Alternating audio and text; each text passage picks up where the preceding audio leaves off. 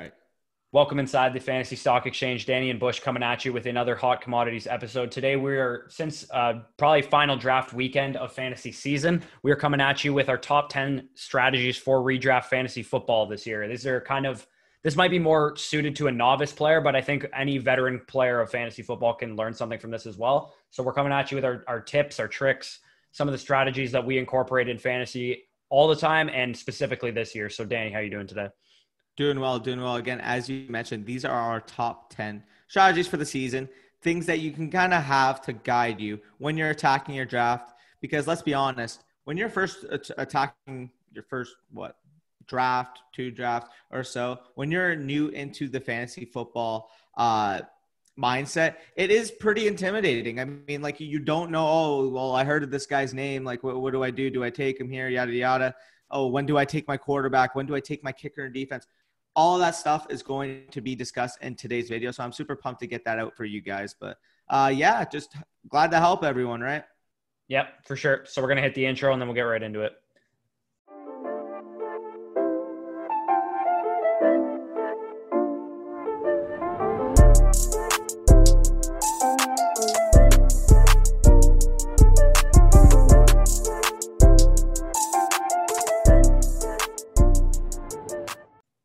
All right. So the first strategy, and this one I speak from experience because I've done this before, and that's don't load up on rookie running backs and expect them to be the centerpieces of your team in the draft. All right. So this year we're going to exclude Clyde Edwards-Helaire because he's a first round pick and he's got all the opportunity in front of him. But the past 2 years, let's look at the rookie running backs and I'm talking specifically non-first round picks. So no Saquon, no Josh Jacobs. These guys were expected to come in right away and be contributors. We're talking about Sony Michel, actually, he was a first-round pick too.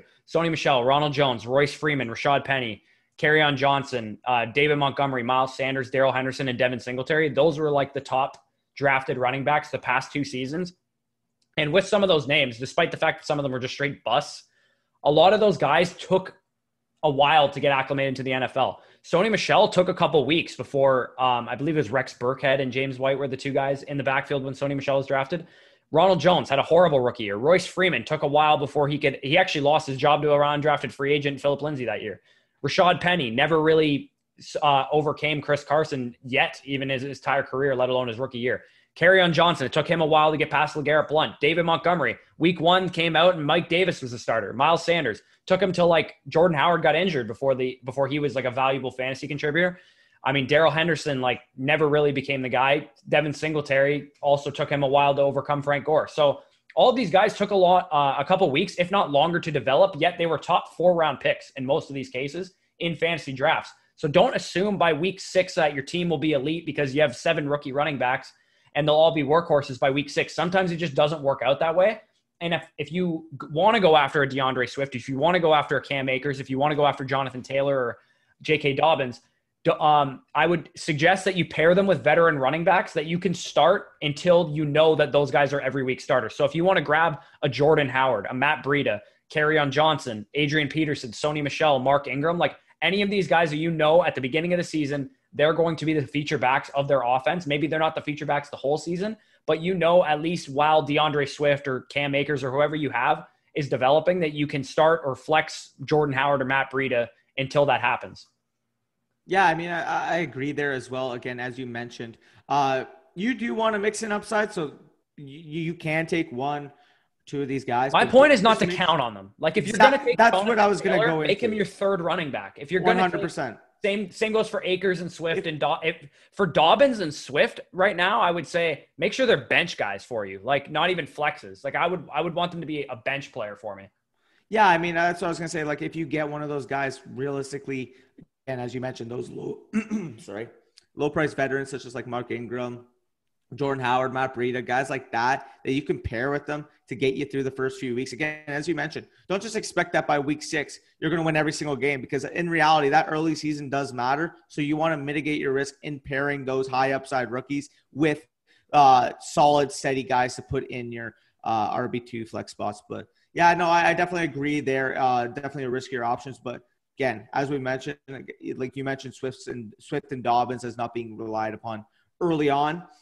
But if you do have them and you're able to mitigate the risk and you're able to get those wins in those first 5 or so weeks, as you mentioned, they're going to be league winners down the stretch. So just make sure if you take one of them, you need someone to be able to play in your flex on your RB2 for the time being. Yeah, because if your RB2 is DeAndre Swift, you're in trouble. Like you need at least for the first 6 weeks of the season, I would say you need someone like Jordan Howard or Mark Ingram or something that you can, like in our redraft listener league, I paired Jonathan Taylor with Mark Ingram because I know Mark Ingram I can use for the beginning of the season. Maybe by week 9, Mark Ingram is in a split backfield with J.K. Dobbins, but at least for the first 4 or 5 games, I know that Mark Ingram is the lion's share running back in that backfield, and I can wait until Jonathan Taylor overtakes Marlon Mack, which I expect to happen probably of all the rookie running backs the soonest. I think Jonathan Taylor is the guy who beats out his backfield.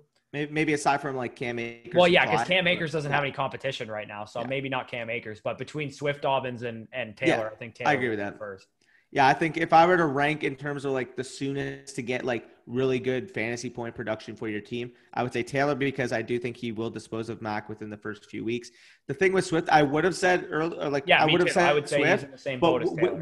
with the injury, he may take a couple weeks to get fully acclimated. So maybe say Taylor gets acclimated by week 3 or 4, Swift by week 4 or 5, simply because of the injury concern that we do have with him in the preseason. Still love him season long, and then finally with Dobbins, again, Ingram's still there. That backfield's going to be split regardless. So I think it's going to be a little longer for him, but down the stretch, I mean, you talking about week 7, week 8, week 9 on, like this guy could be a league winner for you if you get him at value. So definitely like those selections. So I'm actually going to go into my first strategy, and it's one that's affected me personally. It's one that you have to take into consideration when you're drafting your teams, and that's be adaptive to your draft. Do not just pigeonhole yourself and, round by round, I'm going to go RB, wide receiver, quarterback here, tight end here. Like, you don't want to do that. You want to adapt according to value with teardrops. Because, I mean, crazy shit is going to happen in your draft.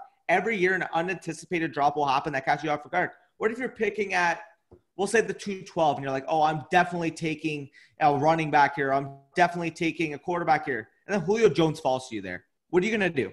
You're going to take the value of a guy like Julio Jones because, again, you draft based on tiers, not based on players. And if you're looking at it plain and simple, like you have to be able to adapt on the fly, sticking yourself into a design plan simply because that's how you want to like pigeonhole position by position. It's just how you feel in your draft. Don't draft by quota, draft by value. And if you're getting guys to be able to fall to you at value, don't be hesitant in taking them. That's my main thing here. Yeah. And I think if you're doing mock drafts and you're finding, like you mentioned, picking at the 212, like say you're picking Christian McCaffrey in the first round, and every time the 212 comes along, your options are like, you have no running backs left. Like it's like a teardrop off at running back. So you're looking at guys like Chris Godwin, DeAndre Hopkins, and your mid draft and Aaron Jones is sitting there. Like, don't just because you did that in mock drafts and you got Chris Godwin and DeAndre Hopkins at the 2-3 turn, pick Aaron Jones if he's ranked higher in a tier for you. So again, being adaptive, not pigeonholing yourself. And I know you've heard us talk about the fact that we want to leave our probably 2 of the first 3 rounds with 2 running backs, but that's based on where we're picking. We know at the end of the first round, you can get that without having to succumb to like reaching for guys or sticking to a set plan. But I totally agree. People who want to go into drafts getting running back, wide receiver, quarterback, tight end, running back, like that. There's no reason you should ever do that because you're going to miss out on if you have 2 receivers already and your set strategy was that you're going to get a receiver in the 5th round and fucking, I don't know, whoever you like in the 4th round slips there, you should pick them like at running back. So yeah, 100%. Not pigeonholing yourself is definitely a big deal. That also has to do, I'm going to mention it later on in terms of running back strategy, but it always will depend on your draft slot. If you're picking at the 101 and you're locking up a guy like Christian McCaffrey, you're 1 or 2, you're locking up a guy like Saquon Barkley, you can tend to say, you know what, if the RB value is not here, I'm not just simply going to start RB in the first 2 out of 3 rounds. Like you can afford to take a different position there. Whereas if you're at the back end of the first and you're able to pair 2 of the top 14 guys, in my opinion, that is an optimal strategy, like in my opinion as well. But anyways, in general though, you just got to make sure, as myself and Bush were saying, you have to be adaptive. You have to pick on the fly because in reality here, for example, you're in the 6th round and you don't want to take a tight end here. You're saying, I'm just going to go late options. And like Zach Ertz falls to you at the end of the 6th round. Like, are you going to pass on him just because you're set in taking a late tight end? No. And I'm going to get into that too with the tight end strategy later. But take it away with your second biggest strategy, Bush. Yeah, so I have these in a different order, but I'm gonna go by like kind of general strategies for fantasy football in general. So I'm gonna start with this strategy, and this is get your guys and trust your gut. I hate when fantasy analysts say draft based on value all the time. Like, because like an analyst telling you that ADP is great value, like, oh, getting Todd Gurley in the 5th round is great value. Like, when the toe hits the leather, ADP doesn't mean jack shit. If you don't believe in Todd Gurley, like me and Danny, don't pick Todd Gurley. I don't care where he falls. I wouldn't pick Todd Gurley if he was a 7th round pick. Why? Because I don't believe in him this season. I think he's going to be terrible. If you get Jonathan Taylor, for example, maybe he's one of your guys. You really believe in Jonathan Taylor, and you pick him at the 205, and he's a top 5 running back. No one's going to give a shit that you reached on him. Like, no one cares, because Jonathan Taylor, if you believe in him and you think he's the guy to own in the Colts backfield and he's going to be the next Nick Chubb, the next, like, whoever running back you think he is, then he's worth that pick. Obviously, this is within reason. Don't go taking Zach Moss in the 4th round because you really believe in Zach Moss, but don't be afraid to take him in round 8 or 9, despite his 12th round ADP, because if he becomes a top 20 running back, who cares that you reached 4 rounds on him? And again, at late rounds is, and Danny will get into this more, but late rounds is when you want to be doing stuff like that. So this also applies too for not letting value determine who you pick. Danny mentioned value, but also don't let it deter you from picking someone that you like. So if you are in round 3 and DeAndre Hopkins is on the board, and I'm not a fan of DeAndre Hopkins this year. Me neither. So if DeAndre Hopkins is on the board and you're caught between picking Adam Thielen and DeAndre Hopkins or DJ Moore and DeAndre Hopkins, I would take both of those guys over DeAndre Hopkins because I actually believe in their outlook.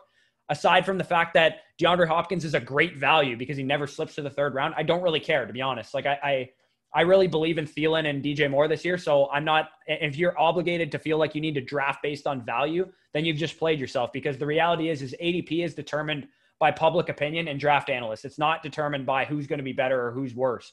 So the last thing too with this is gut feeling. Sometimes you have a gut feeling about a player. You think he's not going to be good this year. You can't really explain it. Maybe you can a little bit, but I got him about certain guys too. Kenyon Drake I have a gut feeling about Kenyon Drake. I don't think he's going to be the like featured workhorse of the Cardinals all season. He could be maybe for the first 5-6 weeks or so, and I could look like an idiot, but I don't think Kenyon Drake is going to be very good this year. I think he's going to bust and disappoint people. So regardless of our analysis too, if you don't believe, like we've been pounding Austin Eckler down your throat all off season. If you have a gut feeling about Austin Eckler and you think he's going to be terrible, then don't draft him. Don't draft him just because your favorite analyst says he's going to be super good. If you have that gut feeling about Josh Jacobs or Austin Eckler or Julio Jones, like whoever you think is going to have a down year, just don't draft that player. Don't feel like you need to draft players based on value because they slip to you. It's like instincts, gut feeling, and getting your guys and doing your own research trumps all that stuff.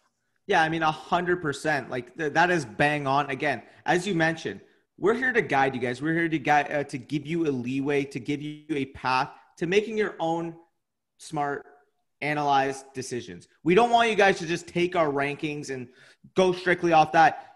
View the information that we provide to you guys and make an informed decision based on what you guys know, what we're telling you, and what you're hearing from other people. Because in reality, nobody's going to be 100% right in fantasy football. Being able to make informed decisions based on the information available is always going to be the optimal strategy for you guys. Again, Bush was mentioning just taking a guy because his ADP is 3 rounds higher if he's there, when in reality, I mean, that's just not going to be the case, as Bush mentioned. For example, he mentioned he wouldn't take early in the 7th round. I'm fully on board with that as well. I actually had a similar situation in a home league about a few days ago. You guys know I'm all the way out on David Johnson. You guys can watch yesterday's video to see more on that, my top 5 busts. David Johnson, similar scenario, fell to the 7th round, and I still didn't take him there because I had another guy that I liked better than him. Plain and simple, like that is a real-life scenario, real-life situation where, oh, maybe according to ADP, I should have taken him, but I don't believe in David Johnson, so I'm not just going to take him because a consensus says that I should. And another scenario in terms of gut feeling, guys that you feel like are going to outperform their ADP. A couple of years ago, Kareem Hunt was a rookie. And that was right after Spencer Ware right down. He started getting the backfield. We all heard the rumblings of Andy Reid. So he was his ADP rose from like the later rounds to 4th, 5th round area. I believed in him so much. I took him at the end of the 2nd round. People were like, oh, wow, you reached on him. I ended up finishing as the top 4 back. So was it a reach?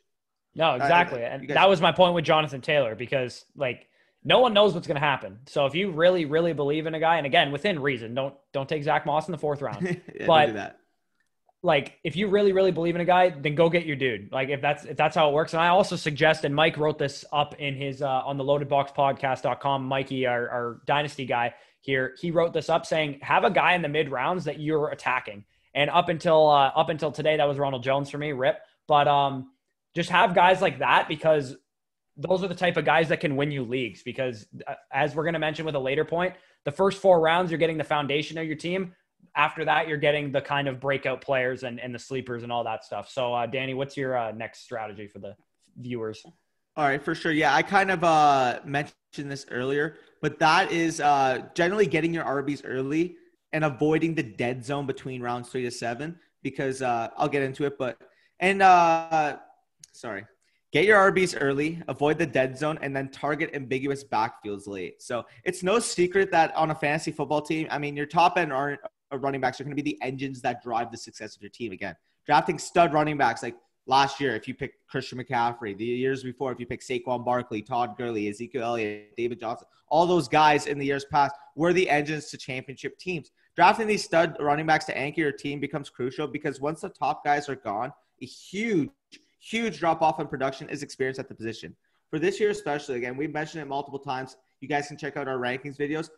There's about a tier of the top 14 or so running backs that are so far ahead of the rest of the field that the goal should be, again, we mentioned at the earlier portion, if you're picking 101, 102, you can lean away from it, but the goal should be in the first 2 rounds being able to pair 2 of these guys. So while, of course, again, you got to adjust for value. Like if you're looking between Kenyon Drake and freaking Devontae Adams all steal on the board in the 2nd round, obviously you're not just going to take Kenyon Drake because he's a running back. No, you still got to draft on value, but realistically, if you have a receiver and a running back value pretty closely, I would lean towards locking up the running back position because of the scarcity aspect. The reason being, by doing this, you avoid the RB dead zone between rounds 3 and 7, where historically it's just not on their side. I mean, we can point to what even happened last year. If you actually look at the finishes of 2019, for example, the mid-round running backs selected that year between rounds 4 and 7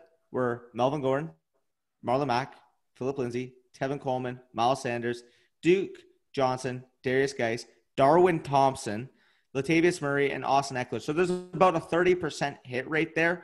And when you could have had guys like Chris Godwin, Tyler Lockett, Robert Woods, Kenny Galladay, Julian Edelman, Cooper Kupp, Mike Williams, Tyler Boyd, and Josh Gordon, which is actually an 80% hit rate if you actually compare them. So ultimately, the reason why we say pound running backs early is A, they dissipate real quick, and B, the wide receiver depth between these rounds, as I mentioned, 80% hit rate versus 30% hit rate, is just plain and simple. So there's such a disparity when you're looking at it as well.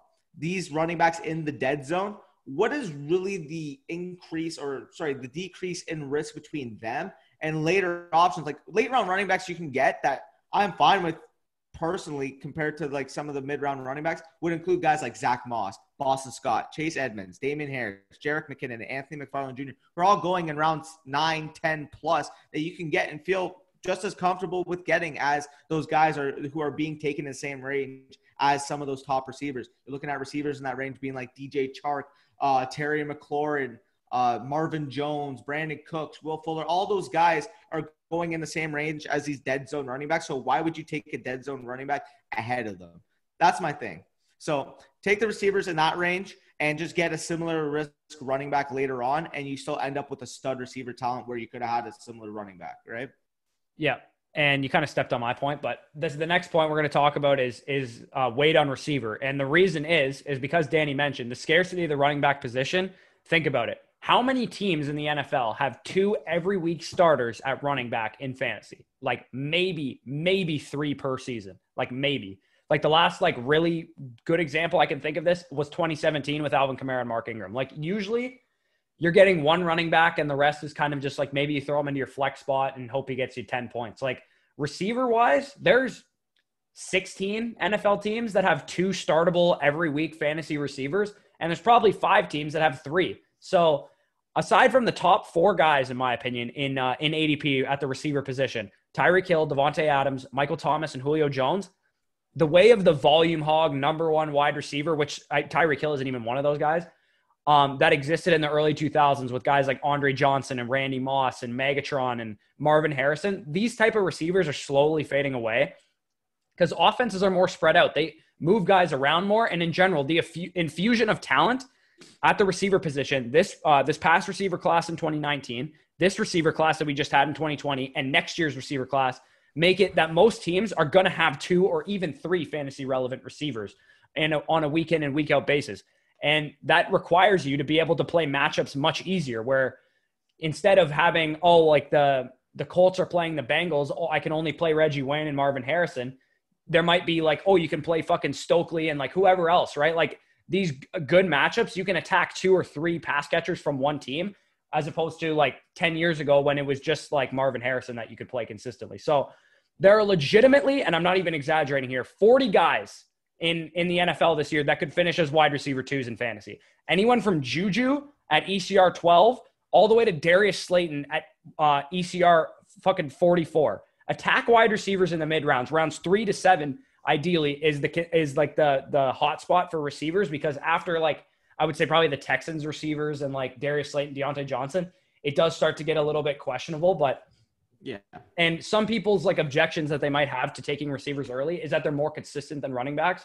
And that really is just like straight up not true. Like the consistency argument only applied to Michael Thomas last year. Like literally Michael Thomas was the only guy that busted like less than 20% of the time. And 2 years ago, it was only Devontae Adams who had that. So, I mean, there's probably 2 to 3 to 4, 5, maybe 6 running backs that bust a similar amount of times as the top receivers. So Debo, Parker, Metcalf, AJ Brown, DJ Moore, Robert Woods, Stephon Diggs, like DJ Chark, all of these guys went after round 3 last year. These were all mid-round receivers. And I didn't even mention like Chris Godwin too. Like all these guys were all like mid-round receivers that ended up either being wide receiver 1s, top 5 receivers. Maybe they were just wide receiver 2s that you could count on. It's much easier to identify a breakout receiver as well. A breakout running back requires opportunity and oftentimes injury to become a breakout running back. A receiver, Cortland Sutton, for example, last year didn't require any injury to anyone in his offense. He was there producing while Emmanuel Sanders was still there before he was traded. So all the neglect probably about taking receivers early this year is for a reason. It's because the running backs are scarce. It's not because some random fantasy analyst said take running backs early. We all just agreed. Like, no, we all agree that is the optimal play this year because of that. I know you said 14, 15 running back drop off after like the mid-second round. Yeah, I mean, like, again, after those 14, 15 guys, realistically, the receiver value just outweighs the running back value. Again, if you're picking at the 101, you're probably not going to get one of those running backs anyways. So if you take like a DJ Moore and a Travis Kelce, or a DJ Moore and a Lamar Jackson, okay, that's fine because you have Christian McCaffrey to be able to supplement that risk at the running back position. Again, it's scarce, but I mean, Christian McCaffrey is just a different breed compared to those top 14 guys. But in general, as you mentioned, and I mentioned, that RB dead zone between rounds 3 and 7 are because all those running backs are getting pushed up because of the scarcity, to the point where you're getting guys that usually go in round 7, round 8, or going in round 5, round 6 now because of the scarcity issue that is going on. And plain and simple, if you're taking a guy in round 5 or 6 when you could have a DJ Chark, you could have a Terry McLaurin, you could have guys like that, Michael Gallup, Stephon Diggs, guys in that range that are just so much safer options than the running backs available. Why would you take the running back there? Like, plain and simple, it's just an optimal play. Take the receiving talent when it is available to you. But segueing off of that, I'm actually going to get into the tight end position now. So my thing at the tight end position is you're either going to draft them early or you punt them and you take them late. The only exceptions to the mid-round tight end would be that Waller, Ertz, and Andrews here, simply off value, but I'm going to get into that. So again, similar to running back, I view the tight ends as to all being all in on it. So Kelce, Kittle, or punting it with those few exceptions. So to start, Kittle and Kelce are just the kings of the position, plain and simple. And for valid reasons, both are absolute monsters that are genuine game changers in a general messy position slot on your roster. Plain and simple, the tight end position, if you don't have a good one any single year, it's mostly a mess because it's so hard to find guys that are actually going to be able to contribute in that slot to you. So you want a producer in that slot. So again, if those two guys are able to slip to the end of your second, early third rounds in your draft, I mean, snatch up the value. Again, I mentioned those top 14 running backs and top 5 or so receivers. After that, I'm perfectly fine with taking a tight end if I have to in the second round, especially when you're buoyed by a top running back like a CMC, Ezekiel Elliott, Saquon Barkley, because that's basically where the value would be aligned. So again, I mentioned the upper middle class, as we like to call it on the channel, being Mark Andrews, Zach Ertz, and Darren Waller. At the current, if you have to take them in the third, fourth round, I'm out on them there. But if any of them slip to like late round 5, early round 6 range, I am intrigued with that value. So again, while Andrews and Ertz are currently coming off the board at ADP of 43 and 47 respectively, so the 307 and 311, which I would be out on, Waller is the one that especially intrigues me because he is most likely to slip. His current ADP is 64 or the 604 off the board. That is incredible value on him, and I would perfectly feel fine with parting with that mid-round pick and that mid-round tight end philosophy if a guy like that is available. However, after those top 5 guys are gone, punt the position. Avoid the Evan Ingrams, the Hunter Henrys, the Tyler Higbees, the Rob Gronkowskis of the world. Lean toward later guys. Again, you can get guys like Hayden Hurst, Jonnu Smith, Chris Herndon that are going later on that have similar risk and similar upside. So why would you just spend a mid-round pick on a tight end when you could get a really good like Marquise Brown where you're taking Evan Ingram versus taking a late tight end? You can get one of those guys. And if you go with Evan Ingram or so, you'd be ending up getting a receiver like, I don't know, Emmanuel Sanders. Would you rather have Evan Ingram and Emmanuel Sanders or Marquise Brown and Jonnu Smith or Hayden Hurst? Plain and simple, just go with that value there. And in your home league, I mentioned guys like Hayden Hurst and Jonnu Smith. Those are typically guys that you can get really good discounts on because, simply put, the casual fan doesn't really know these guys before they actually have production. So, again, Hayden Hurst and Jonnu Smith haven't really, per se, broken out yet. So they can go under the wraps because simply they don't have the names of guys like Rob Gronkowski. People might know Taylor Higbee because of his good stretch at the end of the season. They'll know Hunter Henry. They'll know Evan Ingram. But those guys, Hayden Hurst, Jonnu Smith, you could get in round 9, 10, 11 and still give you incredible value and similar value to those other tight ends, as I mentioned. So, again, segueing the point, get the position early if you can get them at value. Genuinely avoid the mid-round guys other than that upper middle class, as I mentioned. And if you're able to snag late-round targets, guys like Hayden Hurst, Chris Herndon, and Jonnu Smith are optimal plays. So definitely like that strategy at the tight end position. Yeah, I have no disagreements there. The middle class is a wasteland. It was a wasteland last year with guys like Eric Ebron and Hunter Henry and guys like that. It's just not worth taking guys like that when you can get a guy in the 12th round with similar concerns and the similar upside to those mid-round guys. So speaking of a position, I don't really play in too many leagues that have these positions anymore, except for my main home league that still has this. And that's wait till the very end of your draft to draft a kicker or a defense, or don't draft one at all. So for a defense specifically, here's why you want to wait until the end of your draft, because they change drastically year over year. Last year, if you look at the number 1 defense was New England Patriots, and they were by far the number 1 defense for the first half of the year. This is who they lost in the offseason. Jamie Collins, Kyle Van Noy, Donta Hightower, Patrick Chung, among other people. And this happens every year with the top defense. They lose some players. Maybe their defensive coordinator gets a head coaching job or whatever. Like, they're usually not – it's very rare that a defense finishes like 1 and then they're like top 3 the next year. It's constant like changeover and all that stuff. So unless you hit on a defense like that, like the Bears in 2018 or the Patriots last year or the Jags in 2017 – then you should be streaming defenses every week based on matchup, because unless you can hit on a defense like that, that's an every week starter, gets turnovers constantly.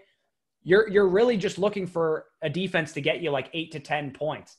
So you look for guys that are playing Jameis Winston, defenses that are playing Daniel Jones, defenses that are playing Sam Darnold, Ryan Fitzpatrick, like these quarterbacks that are prone to turnovers or are just bad offenses in general.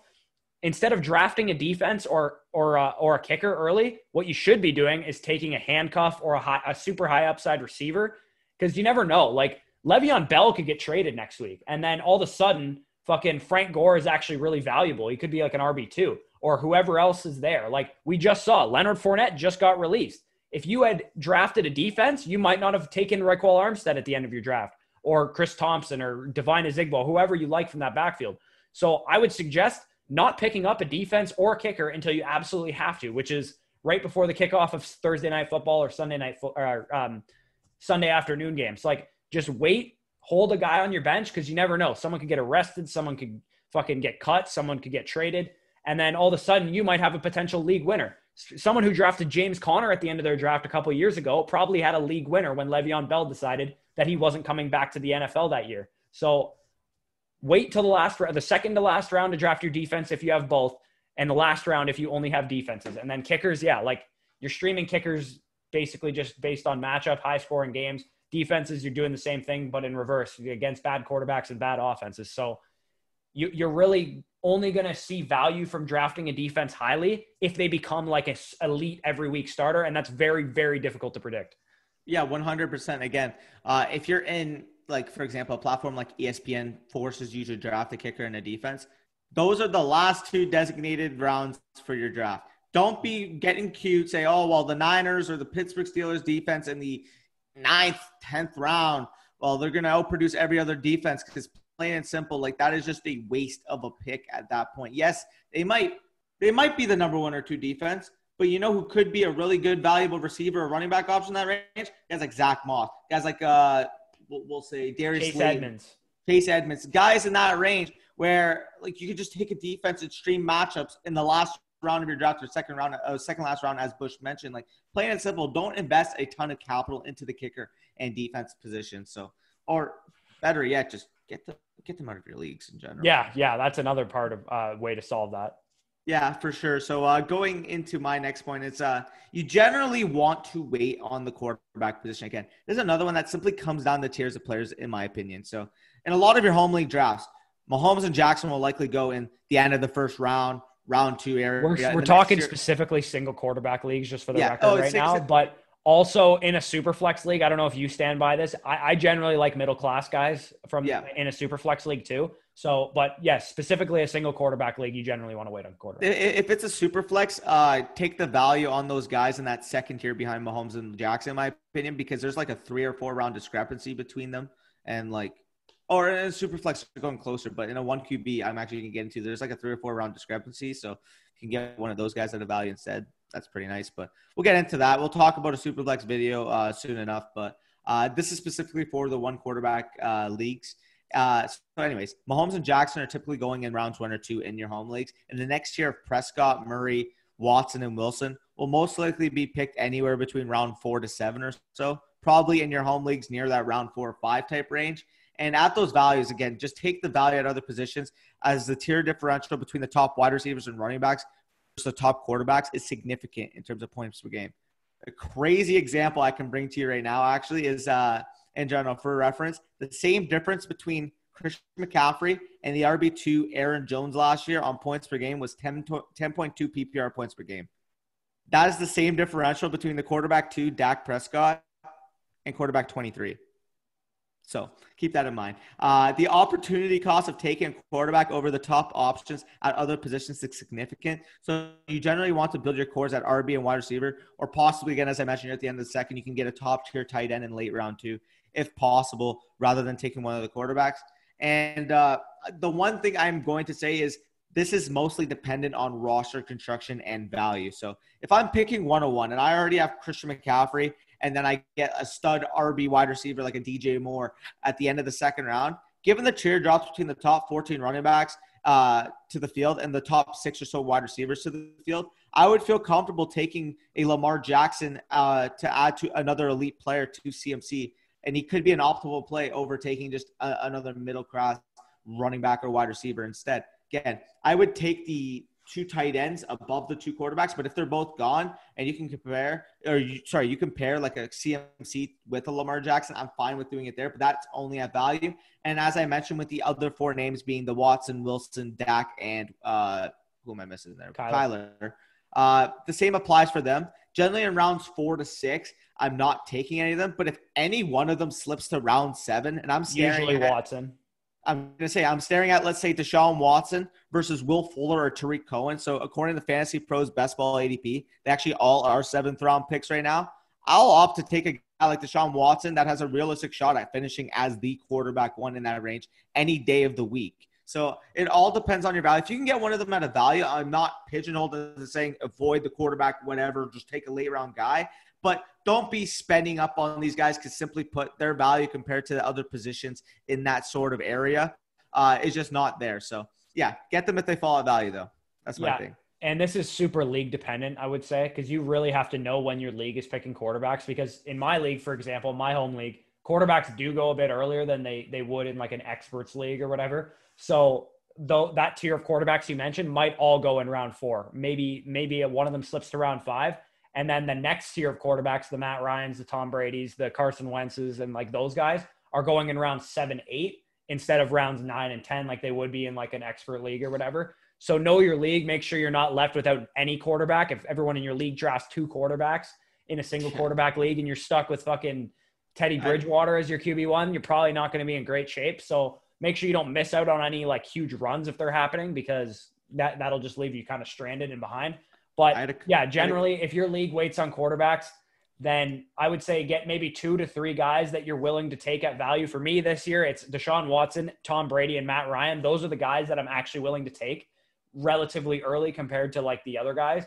But then after that, if I miss out on those guys, I'm waiting till Gardner Minshew, till Joe Burrow, till Ryan Tannehill. Like I'm waiting all the way to the QB 18-20 range. So again, generally wait on quarterback is a solid philosophy because as Danny mentioned, the difference between the quarterback 4 and the quarterback 20 is really not that high. It's not that much. It's way bigger of a difference between the running back 4 and the running back 20. So you're better off going 100%. For those positions. So the next point I want to get to, and this one is really, really important in my opinion. This one is probably the one that can lose you your league the easiest, is don't draft risky players early. If you're going to take risk, do not do it in the first 3, maybe 4 rounds. So the guys that don't bust in these ranges are typically the guys that end up on a lot of playoff rosters, a lot of championship rosters. Last year was guys like CMC, guys like Derrick Henry, guys like Michael Thomas, guys like Travis Kelce, even Dalvin Cook, who got hurt, is someone who was on a lot of playoff rosters because he was very good for the amount of time that he did play. So take Travis Kelce, for example. He doesn't get hurt. He's in an elite scheme. He has an elite quarterback, an elite offense. If you're caught between someone like DeAndre Hopkins, who I mentioned I'm not a big fan of, and Travis Kelce, which I've actually been faced with this decision in a draft before, my advice is to favor a guy like Kelce or whoever in that mix you perceive to be the safer option, because some of the riskier players can ruin your league. They can ruin your season. If you miss on your 2nd and 3rd round pick, you're fucked. There's like, even if you have McCaffrey last year, if you drafted probably Juju Smith-Schuster and I don't know who was like a 3rd round pick that busted last year, James Conner maybe, like I don't know. Sure. I mean, or if you're at the 1-2 turn, you ended up with Odell Beckham and Juju. Yeah. Like if you had 2 guys like that and they busted, you probably did not win your league. If you did, you probably had some super lucky waiver wires and shit.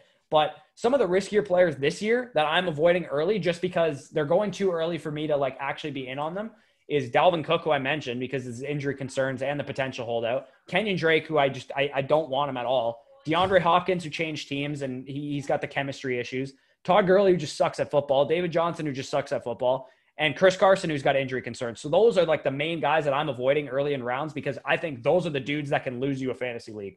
Maybe one of them, maybe 2 of them win you a fantasy league, but I think it's far more likely that those guys lose you one.